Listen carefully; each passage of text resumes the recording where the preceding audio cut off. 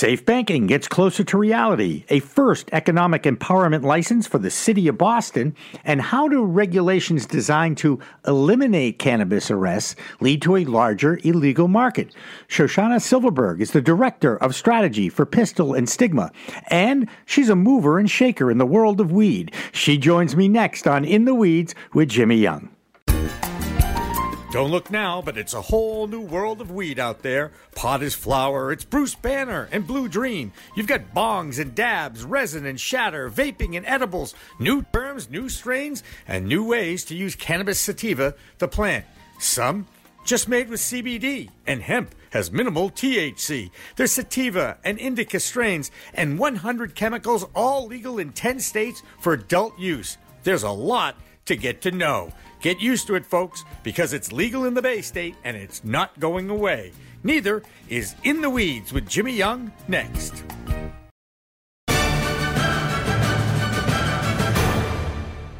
Revolutionary Clinics is just one of 49 medical cannabis dispensaries in Massachusetts, but there's a reason why it's one of the most popular. It's their patient-first philosophy. All day long, they teach, they educate, they communicate about this complicated plant called cannabis sativa. That's true whether you visit their Cambridge location in Fresh Pond at 110 Fawcett Street or at 67 Broadway in Somerville. Revolutionary Clinics, where the patient comes first. Shoshana Silverberg is a cannabis advocate, originally from Connecticut. Now she lives in Nevada. And I want to welcome her to In the Weeds with Jimmy Young, a podcast found on most major networks, including iTunes, Spotify, and the C-Suite Radio Network. Shoshana, great to talk with you again. Thanks for having me, Jimmy. So I'm going to jump right into this a little bit and tell me a little bit about Pistol and Stigma. What is that, and what do you do in Nevada?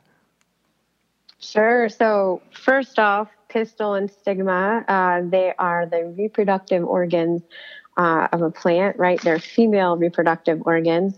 You can sort of see the double entendre there. We're a woman-owned and operated boutique consulting firm in the cannabis space. If you're new to cannabis and you don't know, the flower that is the commodity that everyone is after these days is actually a female plant. And we sort of pay homage to her and it through our name, and sort of reference the civil liberties component of fighting for the freedom of a plant, which we think is aligned with fighting for freedom for people. So we are in the business and investing space, but we are very much social justice advocates at heart. So one of the things we talked about earlier when we were going over the show is the preponderance of women in the cannabis industry. And we talked about Ashley Pachillo from Point 7 Consulting out of Colorado. I've been reading her book. They were all these different females, women entrepreneurs who have built businesses or have interesting research studies to tell.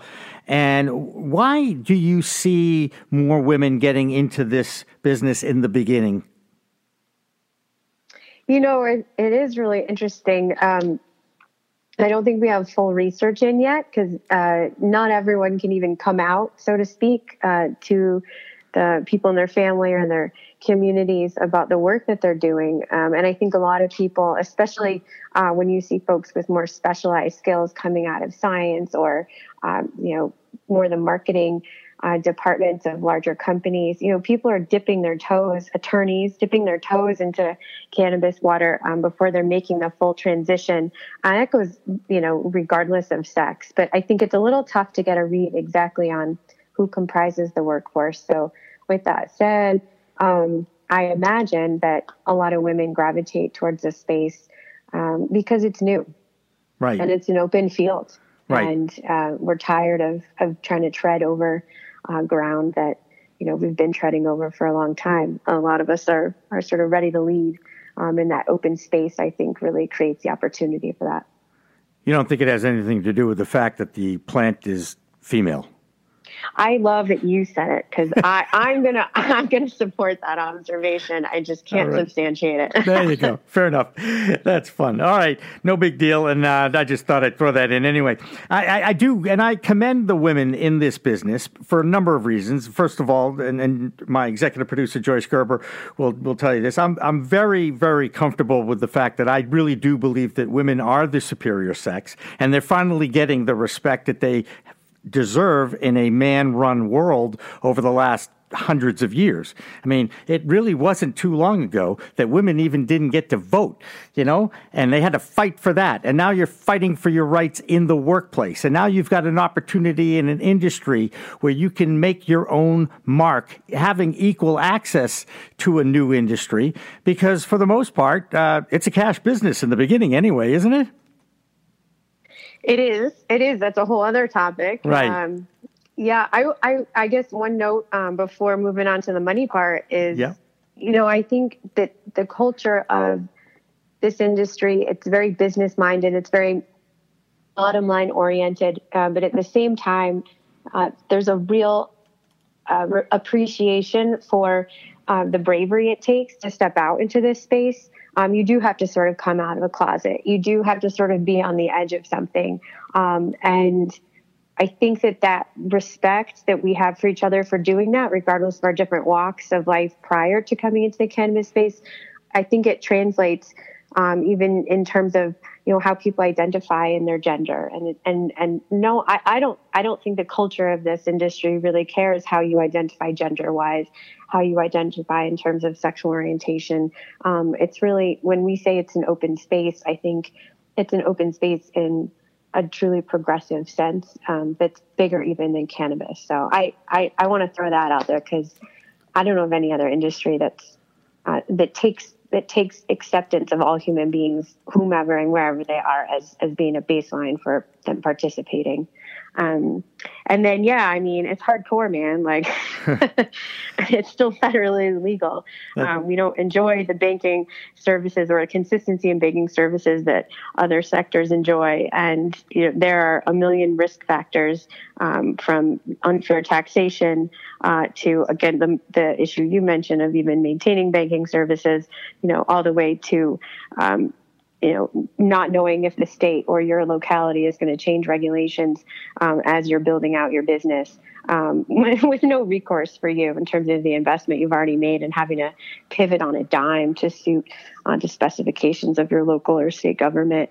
Those are all just prices that we pay for being in this industry. And it's steep and it takes grit, definitely. Well, we have some movement down in Washington, D.C. It's one of the few issues actually in Washington, D.C. that both sides of the aisle recognize reform needs to happen. How that reform happens will be the old, let's add this amendment to that, then this amendment to that. But there is some movement on the Safe Banking Act, moving a bill that Ed Perlmutter has put together.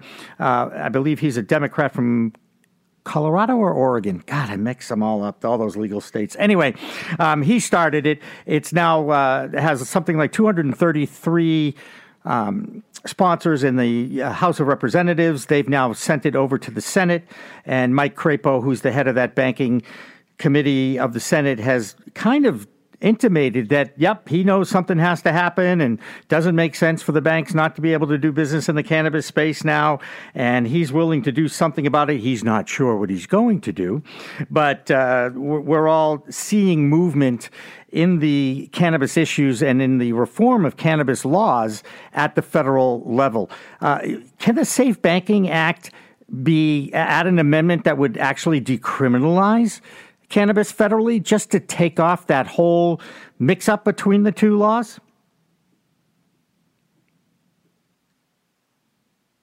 Uh-oh. What happened? Did you drop? Hello? Is the call still there? I don't know. Shoshana, are you there? Hey, guys. Sorry about that. Oh. Muted myself. I said at the risk of giving a long-winded answer, I think we have to distinguish between what decriminalization means and what legalization means. And so it's kind of like if you're going to legalize something, or in this case, cannabis, similar to what we see now with hemp through the 2018 Agricultural Improvement Act or the Farm Bill, we're going to see a descheduling of it. Once it's descheduled, it's no longer listed the same way under the Controlled Substances Act. And that takes away, it's sort of like takes the stinger out, and everything else can kind of follow suit.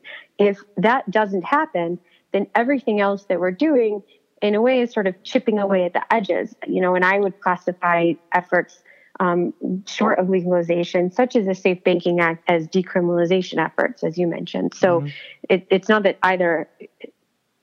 it's not that it's bad or good. It just sort of, there's still work cut out for us, because at the end of the day, we don't have full agency if we don't have total legalization. So the decrim part, I mean, you can create exceptions. It's sort of like right now. Are you familiar with the amendment that keeps Congress from spending money to enforce prohibition? It comes up every year or every 18 months, I think, through an appropriations bill. And it's an amendment that we fear won't get passed.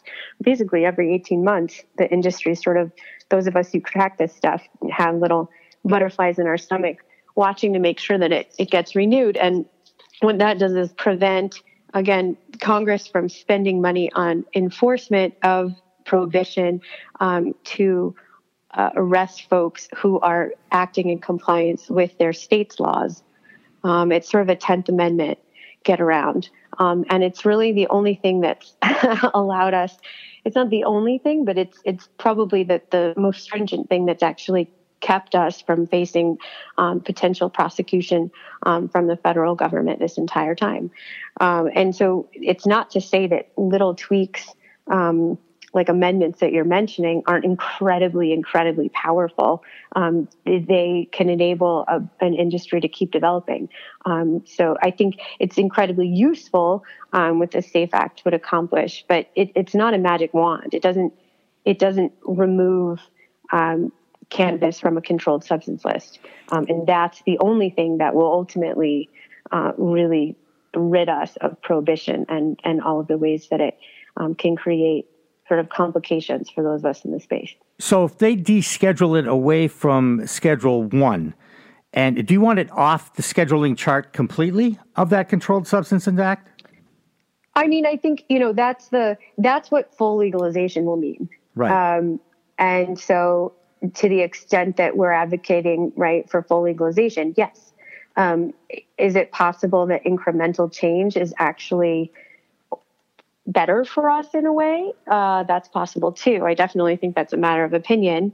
But what you're seeing also with something like the SAFE Act is, again, very similar in a way to what we saw with the Farm Bill of 2018. It's sort of incremental progress aimed at sort of compensating for the fact that we have not reached the point of full legalization. It's so funny. I was reading recently, I don't know how funny it is, but it's a fact of our world as we move towards a new normal. If you go into near a state border of a legal state, Massachusetts obviously being a legal adult use state, Rhode Island still a medical marijuana only state, you get close to the border and you see a billboard that says, "Hey, welcome to Massachusetts. Weed is legal here."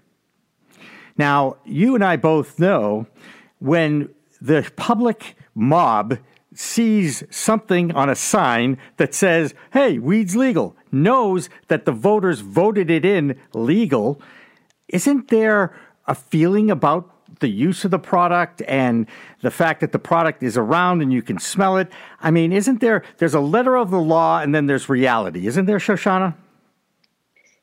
There is. Okay, hold on.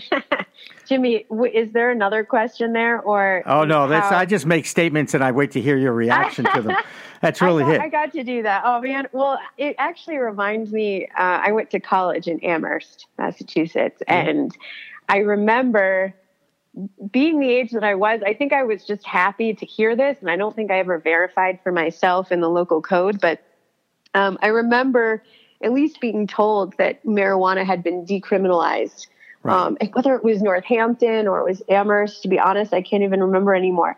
And I always remember it brought me such comfort, seeing as that I always had, a little bit on me wherever I was. And I remember thinking, how do I even know if that's true? I mean, I guess I knew I could sort of consult, my dad. He was an attorney. He could tell me how to figure that out. But I think the point is sort of like the lack of continuity maybe between like what the law is and what people's reality is. And a lot of it is really about what people are aware of and not necessarily what the rules are. And so to me, it's like you see a billboard, like it's just the opposite. It used to be that it actually probably was decriminalized where I was, but I never would have known it if someone hadn't told me. Now you see a billboard when you're driving through Massachusetts. It's the state advertising to you that you should go ahead and purchase marijuana. I think the disjuncture is really the sort of profit motive and right. like well, I think they want you to from educating whom. Right. They want the education. They want you to learn more about the cannabis sativa plant. That now that it's here, and they're trying to do that a lot in Massachusetts. It slowly but surely is starting to come around. Recently. Two banks, actually there are three financial institutions that do business in the medicinal marijuana community. Century Bank and the Gardner Federal Credit Union and Bay State Bank are the three financial institutions.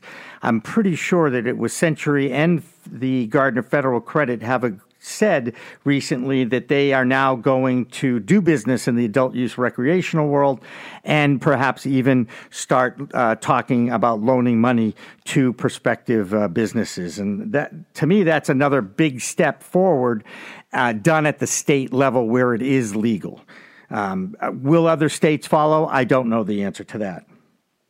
Well, you have to remember, banks aren't absolutely prohibited from doing business with cannabis operations, right? There's no explicit prohibition that's focused on banks. If anything, there have been such things as FinCEN guidelines issued, banks are hundreds of banks around the country have cannabis businesses as clients. The issue is that there's not a whole lot of consistency or protection for these businesses because as soon as the paperwork becomes too onerous, and it is a highly regulated industry, as soon as it becomes either too onerous in terms of compliance paperwork for the bank, or if there is some sort of red flag as to, source of funds for a cannabis business or, something that could legitimately fuel the need for a suspicious activity report to be issued. I mean, those are things, they're legitimate business concerns for the banks. But again, it's not like it's impossible for banks to do business with us. Right. That's sort of a fallacy, I think, that's come out of all of the well-warranted attention that's been focused now on the banking issue. Yeah, and it'll only get, if anything, it's going to improve over time, whether this Safe Banking Act gets passed or not, perhaps something in a different form. One of the other news items that's happened up here in the Northeast over the last few weeks is the emergence of a economic empowerment program offering an opportunity for those most impacted on the war on drugs to have an opportunity to get into this business. I see this happening not just in Massachusetts, but across the country. Are we seeing that in Nevada? No, you're not seeing that in Nevada, no. We're based here. Our work kind of takes place everywhere. No, you're not seeing that in Nevada. You're definitely seeing that in a number of cities in California. You're seeing that most recently even in Illinois with the passage of adult use and the establishment of a fund for social equity applicants. Mm-hmm. I believe it's like 50% of the licensing fees that'll be waived. And then it remains to be seen exactly how these funds get administered, once folks actually get awarded licenses and try to get off the ground. It's definitely a space for experimentation. I don't think anyone's figured out how to nail this yet. It's sort of just like seeing a lot of different pilot programs in different parts of the country. It's really exciting, but we don't necessarily, I don't think, have lessons learned yet or best practices established. No, and in fact, I've talked to Steve Hoffman, the head of the Cannabis Control Commission, about this, and he wants to see more activity on the private side rather than the public side. I can certainly understand that as well, but I don't know how it's going to work. They just gave out their first license. The store won't even be open in Boston until the fall, and so there's lots of things that still have to happen there. What do you think? Everybody talks about how the war on drugs has failed. This started with the Controlled Substances Act in 1971 with Tricky Dick Nixon, who, as a 14-year-old, I definitely hated. It was one of the first things I learned was do not trust this man, which is really a shame, but it's the truth. How much of this is what I call white man guilt driven, the expungement of records? A lot of these states around the country are trying to try to make up for things that they screwed up in the past. I don't know how else to describe it other than that way. And do you see more states looking to expunge basic small possession amount type convictions? Yeah, I think it's really important, though, for starters, to distinguish between expungement and social equity. For one thing, the concept of social equity programs is to say that folks who have been hurt statistically by a war on a substance should have the opportunity to profit from the creation of a legal market, specifically because what were many people's black market efforts in the past were their ability to make money is taken away first by law enforcement and now by the replacement of the legal market. That's one thing. The expungement piece is related, but it's even more, I think, a function of logic than morality. It's to say, okay, if you have a bunch of people who are in prison for not even necessarily having trafficked or profited from cannabis, but just from having possessed it, even a small amount, the amount of suffering that they've endured now, having been incarcerated, the collateral damage to their families and their communities from those folks being incarcerated, and then for us to legalize that same substance, create a marketplace for it, and to say, oh, you still have to sit in prison.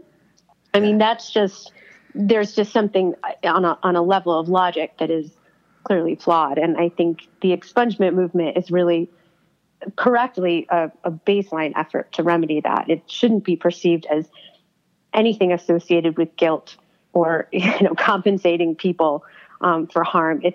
That's just what needs to happen. Yeah. I feel strongly about that. No, I know. I hear you. And you have a background in civil liberties, too. I understand that. And you should. And these people have been, they've certainly paid their fines and dues by spending some time behind bars for a very small amount of possession. And you can't turn the clock back, but you sure can try and make things better moving forward and getting them out of prison and then expunging their records for it too, and hopefully we're going to see that happen. I don't know when, but I do hear it in just about every single state that is moving towards cannabis reform. They want some kind of expungement and opportunities for those who've been hurt the most by the failed war on drugs.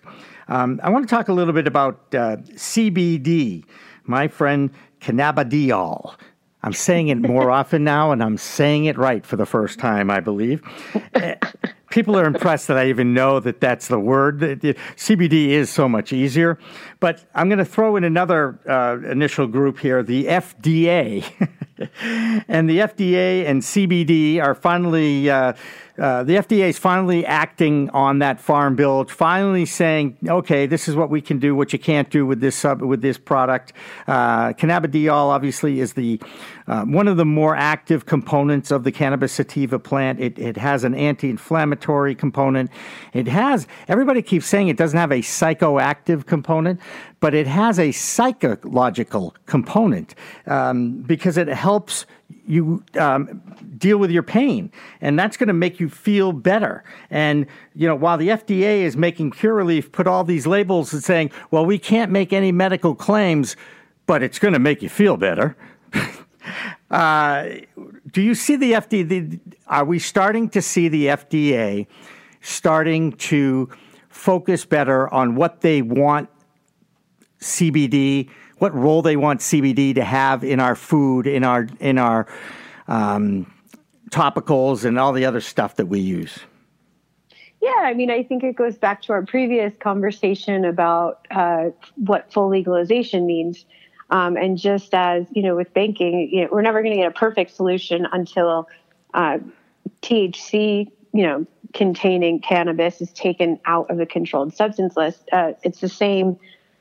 It's actually sort of already occurred with CBD now in a way vis-a-vis hemp. The Farm Bill, right, took hemp out of being a controlled substance, which allowed for federal agencies to begin regulating. You see the Postal Service issuing statements, around interstate commerce, the USDA issuing comments about the same topic. They're not able to change policies broadly for the American people, but they are able to change internal policies that affect practices that then sort of chip away at prohibition, right? So it's almost like informal decriminalization by all these different agencies that sort of play a role in the larger cannabis conundrum.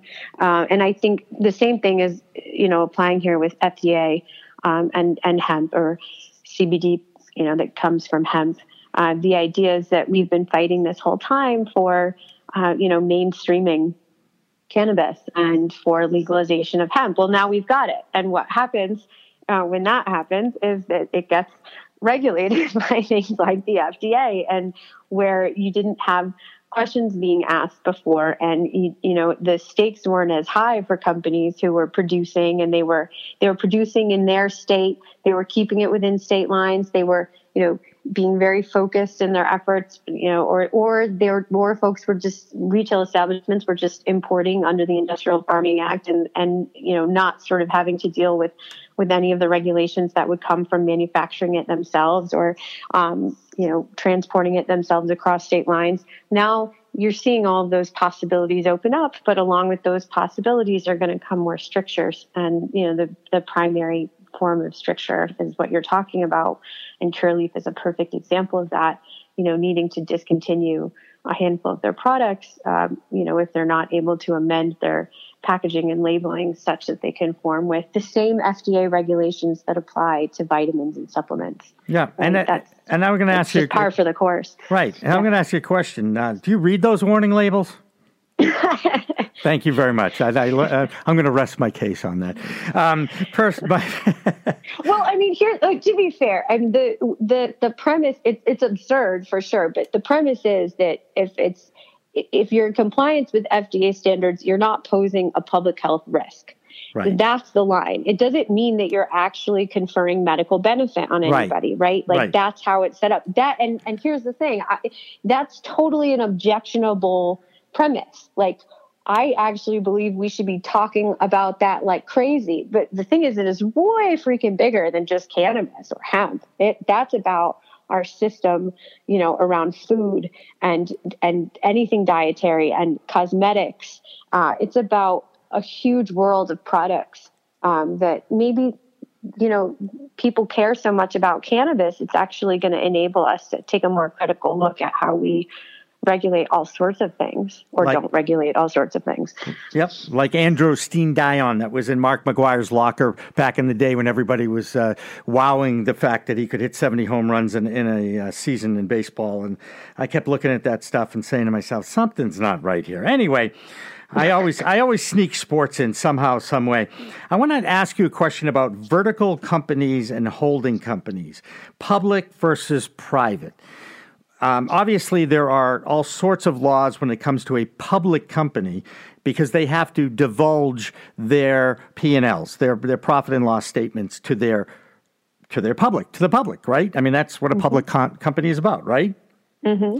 A company like Curaleaf, which is a seed to sale vertical company, and it is publicly traded, recently restructured their own internal ownership and got in trouble for doing that.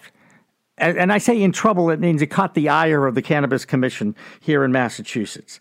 But I don't know if they did anything wrong other than what normal public companies or private companies do when it comes to, I don't want to say playing with the books, but with using different figures, if you will, and different distribution of profits and revenues. Can you explain what a vertical company is, too? Is that something you can talk to me about? In this context, I'm not sure if I'm understanding your use of it exactly. When you mean it like when we say vertically integrated? Yes. Okay, so vertical integration is just to say you're sort of an intact supply chain of your own. So if I want to sell weed at a storefront, if I'm not growing it myself and I have to get it from you, then I'm not vertically integrated. If Gotcha. I've got my own stuff and I'm bringing it all the way through to manufacturing, all the way through to transporting, all the way through to retail, I am vertically integrated. And the kind of key thing to keep in mind about that is, right, it's a more scalable model of business. So if your intentions are to reach a higher certain realm of profits, then not being vertically integrated, you got to have some other type of competitive advantage that's going to set you apart or really increase your valuation. Otherwise, it's clearly in your best interest to be vertically integrated. And is the dealings of these vertical companies paving the way for them to be acquired by big pharma? Is that not their exit strategy, you think, in the whole picture here? I mean, I think that's sort of an overgeneralization of a lot of things. I mean, I think, I'm a talk show host. I'm supposed to do that. I mean, I don't know if vertical, where it probably statistically it's more common for a company that builds a higher valuation that would thus stand a higher chance of getting acquired by a bigger company. Being vertically integrated is going to position you for that probably more so than not. I don't think. I mean, the other, you could just be an R&D play, a research and development play, and not even sell weed. Right. And you could discover something, or you could, obtain a patent that's incredibly, incredibly valuable. And that's really all your play ever has to be. So I don't think it's as simple as that. I do think, though, that whether you're talking about an intellectual property play or you're talking about something, a vertically integrated company that's just sort of acquiring, licenses essentially left and right, that's building a valuation. It's like anything else. I mean, even if you weren't publicly traded, if what you're doing is trying to sell yourself to either shareholders or to a potential, acquisition partner, like you need to be able to account for your valuation. You need, if for no other reason than so that you can prove that you weren't engaging in fraud. Right. If you're ever called out on it. I mean, these are really basic, I think, things that they're not exclusively issues of the cannabis industry. It's just that cannabis industry is forcing so many of these things under a spotlight. And I think it's similar to issues you were raising a minute ago around government oversight and regulations. It's like we may have a problem with how our financial sector is run or the accountability or lack of accountability that's required for companies when they're engaging in M&A. But, that's probably actually a larger issue. And cannabis is sort of just, again, putting a spotlight on it. And is the one thing that's perhaps bringing both sides of the political aisle together, too. It's a fascinating time to be on the outside just talking about this industry and documenting some of the things that are happening on a daily basis as we move to what we call the new normal. Shoshana Silverberg from Pistil and Stigma, you have been a terrific guest for the second time, I might add, and I appreciate that. And I look forward to keeping in touch with you one way or another. Again, Pistil and Stigma is PISTILAND. That's and Stigma, STIGMA.com. And that's where people can find out about what you're doing. And can I ask you, are you in Las Vegas?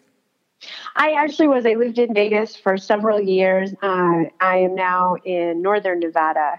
We're based in Reno, Nevada, although we have clients everywhere.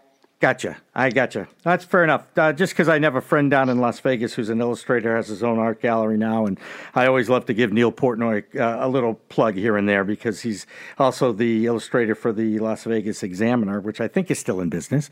And yeah, lovely. And he's down there. So if you ever get back to Las Vegas and you want to check out an amazing illustrator who's been called the Norman Rockwell of sports, he has a gallery down there in Las Vegas, and I look forward to actually seeing him, because I think we're going to go to Las Vegas for MJ BizCon in December. Everybody's all excited about that, I can tell. Yeah, well, either way, whether it's through your friend or at MJ Biz, I'm sure we'll be seeing you there as well. All right, fair enough. Thank you so much, Shoshana Silverberg from Pistil and Stigma. You've been listening to In the Weeds with Jimmy Young, a podcast found on most major podcast networks, including iTunes, Spotify, and the C-Suite Radio Network. Of course, a record we always have is also available on ProCannabisMedia.com. So, for Dan French, who directed and technically produced this thing, for our executive producer, Joyce Gerber, and for Steve Helmuth, just for being Steve, who also helped us out in the studio today, too. I'm your host, Jimmy Young. We'll see you next time on In the Weeds. Revolutionary Clinics is just one of 49 medical cannabis dispensaries in Massachusetts, but there's a reason why it's one of the most popular. It's their patient-first philosophy. All day long, they teach, they educate, they communicate about this complicated plant called cannabis sativa. That's true whether you visit their Cambridge location in Fresh Pond at 110 Fawcett Street or at 67 Broadway in Somerville. Revolutionary Clinics, where the patient comes first. In the Weeds with Jimmy Young is a video podcast produced by the Pro Cannabis Media Network for the entertainment and education of our audience. All opinions on this show should not be considered medical advice or reflect the opinions of the management of CLNS Media, C-Suite Network, Pro Cannabis Media Group, or its marketing partners.